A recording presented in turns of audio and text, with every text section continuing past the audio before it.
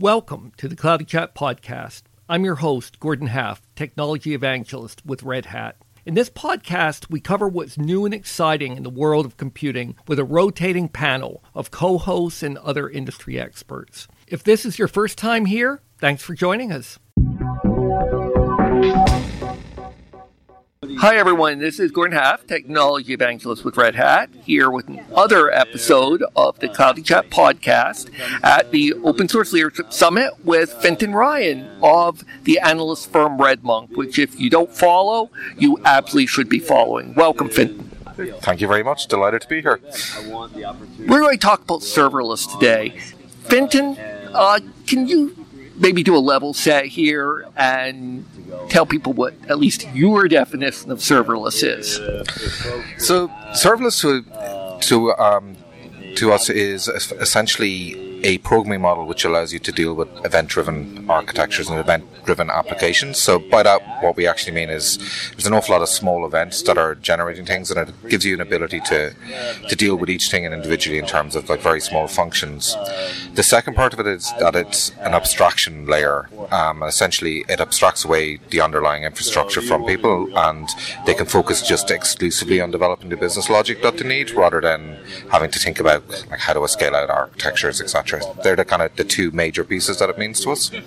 Since we're at the Open Source Leadership Summit, it might be worth talking about what's going on with serverless in the open source world.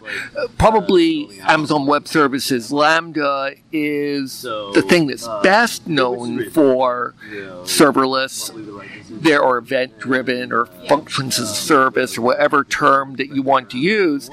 There are other cloud providers coming in as well, but there's also a lot of action in the open source space. There's a huge amount of action. I think it's actually worth dividing it into two separate areas. So you've got frameworks and platforms, and I think we'll kind of touch on the platform stuff first, just kind of explain some of the things that were emerging there, and then talk a bit more about the frameworks, which is what most people will actually encounter. On the platform layer, we're seeing a kind of a Cambrian explosion of different implementations of serverless at the moment that will run kind of on premises, etc. But the kind of unifying factor that we're seeing with a lot of them is that they're actually all kind of coalescing and running on top of Kubernetes, which is quite an interesting shift versus where we were even a year ago. Among those kind of things, we see projects like Kubeless, we see things like OpenWhisk, we see there's one from Oracle called Functions, there's a project called OpenFaz, there's a thing called Project Rift, there's like tons of them. There's probably 13 or 14 different ones that you can look at the moment. Of those, they're all still relatively early stage. The most mature of them is probably Apache's OpenWhisk, which is kind of like Red Hat are involved in it, IBM are involved in it, a few other companies, and there's kind of a lot of momentum around that. After that, then it's kind of a little bit of a step back in terms of maturity, but things are all moving very, very fast. That's kind of the platform side. On the framework side, there's a couple of different trends that are interesting there, and this ties back to the AWS part of the world as well. So we've got a thing called the serverless framework, which we actually heard about a bit this morning here at the conference, which essentially provides you two things. One, it takes away all of the complexities in terms of setting up and using serverless. So it gives a set of best practices and is relatively opinionated about how it sets things up, and then lets you get on with actually developing the application. It's quite free around that. The other side of it then is that we see a whole bunch of other frameworks, like things like this one called Apex, one called Sparta, there's Ripple and various other things. And all of these frameworks are basically ways of deploying applications into Lambda, generally focused around one specific language. There's quite a lot of things that we see around Python emerging, quite a lot of stuff around Go. One of the more widely used ones in the JavaScript landscape is a thing called Claudia.js, but basically they all fill the same kind of function. They give you a programming model, and they try to abstract away some of the heavy lifting that you need to do underneath it to use the serverless architectures, but they're all pretty much focused on Amazon now. You mentioned Kubernetes, and one of the interesting things about Kubernetes is it does seem becoming this center of gravity for so many things. We also saw the scarily big and varied cloud-native computing landscape And that, in many ways, represents this sort of whole ecosystem that, certainly from the Kubernetes developers, looks like this ecosystem developing around Kubernetes. Some of the other projects might have a slightly different perspective in that. But that sort of raises an interesting question around serverless to the point that you mentioned. Kubernetes, after all, is thought of as a container orchestration layer. So what does that say for the intersection of serverless and containers?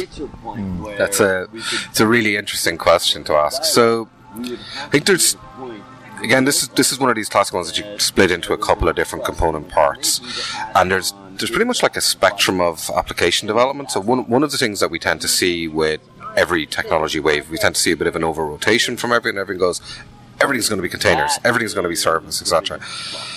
And whenever anyone says that to me, I always point out, well, like IBM just had a huge quarter on the basis of selling mainframes. Things don't go away. There's a long tail of technology inside an enterprise that's absolutely huge. That's not going to disappear because of new technologies emerging. Now, when we look at kind of this intersection, part of the promise of what Kubernetes is giving you is a layer of application portability. And that's one of the things that, from developers and from businesses' perspective, is really, really interesting. So if you get the same kind of thing in terms of being able to use a framework sitting on top of Kubernetes, which gives you that underlying application portability on one level in terms of I can use this framework on any Kubernetes implementation that's out there, and then I can shift my serverless applications around the place, that becomes a really interesting dynamic in terms of how you approach and how you make your technology decisions. And you're no longer in a situation where you kind of go, if I want to use this, I'm going to have to use one specific provider and nothing else. Your question now becomes, okay, I'm going to use this underlying Kubernetes infrastructure, going to layer the serverless thing on top of it, and then I can move it around to where I want. I can keep it on premises, I can move it into one of the cloud providers, I can do whatever I really want with it. And that's kind of where we view that part of the intersection. The other part then is kind of the set of applications that are suitable for serverless versus the set of applications that are suitable for other areas, for other types of approaches. And there's definitely kind of some distinctions, like just things, if you've got any sort of reasonably long-running process, you probably don't want to be looking at serverless for that. Like you can push things where you can get things to run for 10 minutes, but you need to ask yourself the question of what are you actually writing if you're pushing it for 10 minutes? There's questions of things like, okay, well, do I need special types of affinity to locations and that kind of stuff? That's not guaranteed with serverless. It is guaranteed where I can do positioning and with like an orchestrator or stuff like that. So there's a whole bunch of these kind of considerations that are there. But I think, to kind of sum it up, there's basically a spectrum of compute, and containers and serverless are going to fill a very, very big chunk of it together. And I think we will see a lot of people combining them together and using different areas for different parts of their application. We've been talking predominantly about serverless from, I guess I would say, a functional perspective. There's also this pricing element, and it seems as if, well, for our listeners, you pay for something like Lambda, a very small amount to very quickly execute and exit a function. And one of the mantras in serverless, at least in the public cloud, is you don't pay for idle time, which you do, even though containers can be spun up and down quickly. There's still this element of containers don't go away until you tell them to shut down, which is not the case with serverless. And as a result, there is at least a school of thought that serverless only makes sense, in a public cloud where you get that pricing model. What's your reaction to that? I think it depends very much on the profile of what you're actually trying to do and what your requirements are. The question that you need to ask yourself is, what am I really trying to accomplish, and what's the kind of things like the scalability requirements and stuff like that I actually have. And for a lot of applications, you don't need it to be that large. And then you kind of switch your question around of, okay, do I actually want to focus on the developer productivity part of it, or do I want to focus on exclusively a cost-saving aspect? I think in the conversations we have, we very rarely come across people that are considering serverless solely on a cost perspective. It is definitely a consideration, but it's not the biggest consideration. It's that velocity thing is what they're really, really interested in. Now, that said, there is definitely a cost point where there's a tipping point as to serverless no longer actually being that expensive, and that's not related to the execution of the Lambda function in and of itself. That's cheap across all the providers. It's when you start tying in something like the API gateway calls on AWS, or you're looking at all the other ancillary services that you need to use around things. Like you're not going to use a whole serverless paradigm and not use a managed database service. So there's going to be a cost associated with that.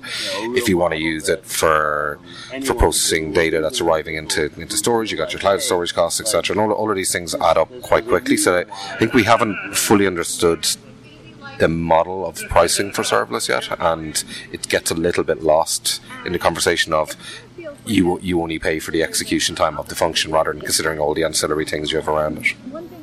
Finn, you're an analyst, and analysts are these great seers predicting the future. At least that's what I always claimed when I was an analyst. Where do you see this going? I mean, one of the hallmarks of this whole space is how rapidly things are changing. So I know it's hard, but where do you think things will go over the next few years? I'd love to be able to predict it accurately, but I'll make a guess. There's a couple of things. I think the big consideration that I keep coming back to in all of these things that I'm talking about is not about the infrastructure. It's about the developer velocity, which ultimately translates into the business velocity of how things are done. And the bigger demand that actually exists is how do businesses transform themselves and actually just move faster? And what do they need to do that? So I think all of these emerging trends, they all actually tie back to kind of an underlying burning desire, I guess, inside companies to just be able to react to things quicker. So I think what we will see emerging is we'll see a set of best practices emerging in terms of how to use these technologies, how to incorporate them into your business, and how to rapidly iterate and actually turn product cycles around to a whole different velocity to what we currently have. Now, that actually has bigger implications across the wider businesses rather than just the technology organizations. So there's a lot of things that need to be considered there in terms of wider change management, how you're going to do things, all that kind of stuff. So that's one side of it. Now, on the just pure technology side, the other part that we see, there will definitely be a migration of kind of the greenfield type applications into these containerized environments, into serverless environments, and I think that's where we'll see the biggest focus for a lot of these things. And we're seeing some really interesting emerging trends. So if you look at something like AI models and how they're being generated and then how they're being consumed, we're starting to see things where people are going off doing a lot of serious training of their models, like using an awful lot of GPUs and computation things.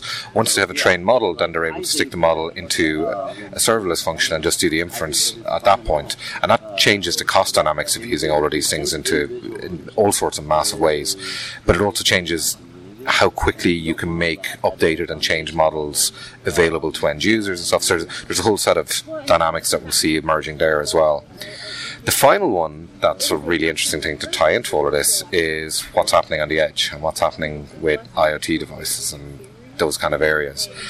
There's a couple of things. So Amazon released Greengrass a number of years ago, which has definitely seen some traction and is starting to grow. So there's a question about this event-driven model and how edge computing is going to impact all of this, and vice versa. Like when I was just talking about like trained models and things, there's a question of can you bring the trained models to the edge and run your inference there without ever going back to your cloud or to your data providers, etc. And there's a whole shift that's potentially going to happen in those areas as well, as to what devices we consider to be on the edge versus what to be considered to be in a data center, and what are our actual needs and requirements for them, and also how do we manage all of these kind of things as well. You mentioned developers, and obviously Red Monk is very focused on developers. Your colleague Stephen O'Grady wrote the new Kingmakers. If you haven't read it, you should. One of the interesting aspects I find with serverless with a lot of these new AI languages, serve a lot of these new, essentially, resources out there. Is we talk about developers, and I think we have this image of someone who got a CS degree and knows how to program and all kinds of languages and is really a full-time expert in this kind of stuff. But really, one of the things that we see here, which arguably started with AWS, is that increasingly domain experts, business analysts, and the like, who are at least moderately competent in a language like Python, maybe, they're actually developers now. Yep, that's definitely happening. I think there's two classes to those kind of people as well. So I think that there are people who have a level of programming, and they're able to program certain things, and they're very focused on a specific problem set, and they may not necessarily be following all the kind of best practices, etc., but they are definitely trying to do that kind of thing. There is another set of folks, which I think, like, kind of some people refer to them as like the citizen developers, etc., which I think they don't quite fit into using these technologies as of yet, but they may become consumers of them. But yeah, we're definitely seeing that kind of shift. And what's really interesting is to look at, so like you mentioned, Python. The amount of Python usage that we're seeing in the data science communities and people coming out of, say, like even like social science degrees and stuff like that, it's completely different to where we were a number of years ago. Like, it's becoming the language that everyone is playing around with, that's coming out of university with these things. I mean, certainly the on-ramp for a lot of these things, Python, you mentioned Python. Yes, Python's a full computer language, and there's very sophisticated software that's written in it, but it certainly isn't as hard to learn and use as, say, C is. No, it definitely isn't. And actually, when we're speaking of on-ramps, one of the other really interesting on-ramps is, among the things we've been tracking recently, is the rise of Jupyter notebooks and how they're being used. And people generally do everything in Python inside there. And that's a really easy entry point because it takes away some of the heavy lifting in terms of setting up your environment, etc., and makes it just easy for you to actually play around with focusing on the business experiment that you're trying to do, or the data experiment you're trying to do. So it's definitely really interesting to see this kind of shift that we're seeing. And in some ways, it's not new. I mean, after all, there are some awfully complex Excel macros out there, but nobody really thought of Excel as a programming language, whereas these things just look a lot more like traditional programming languages. Yeah, absolutely. There definitely is that. And there's definitely, it's a question of like, what's your interface and what are you actually thinking about? There's actually a really, really interesting podcast a couple of weeks ago with Stephen Snosky and Benedict Evans and Andreessen Horowitz, where they were talking about like the shift in consumption devices and what you actually need, what people are going to use. But saying one of the biggest reasons why we all had desktops is because people were actually were programming in Excel, and as this model changes, does our consumption device change as well? Which is a really interesting kind of question to think. But to your original question, yeah, things like Excel, etc., were definitely what people were using before, and now people are definitely moving on to using, I said, like using things like Jupyter and that kind of stuff just to play around with data and build out the queries that they're trying to run. Well, thank you. Anything else you'd like to add? No, thank you very much for having us on. Thanks for listening to this episode of the Cloudy Chat podcast. For future episodes, subscribe to Cloudy Chat on your favorite podcast reader. You can also go to bitmason, bitmason.blogspot.com for show notes, blogs, and a full archive of podcast episodes. Thank you. This is Gordon Half, Technology Evangelist with Red Hat.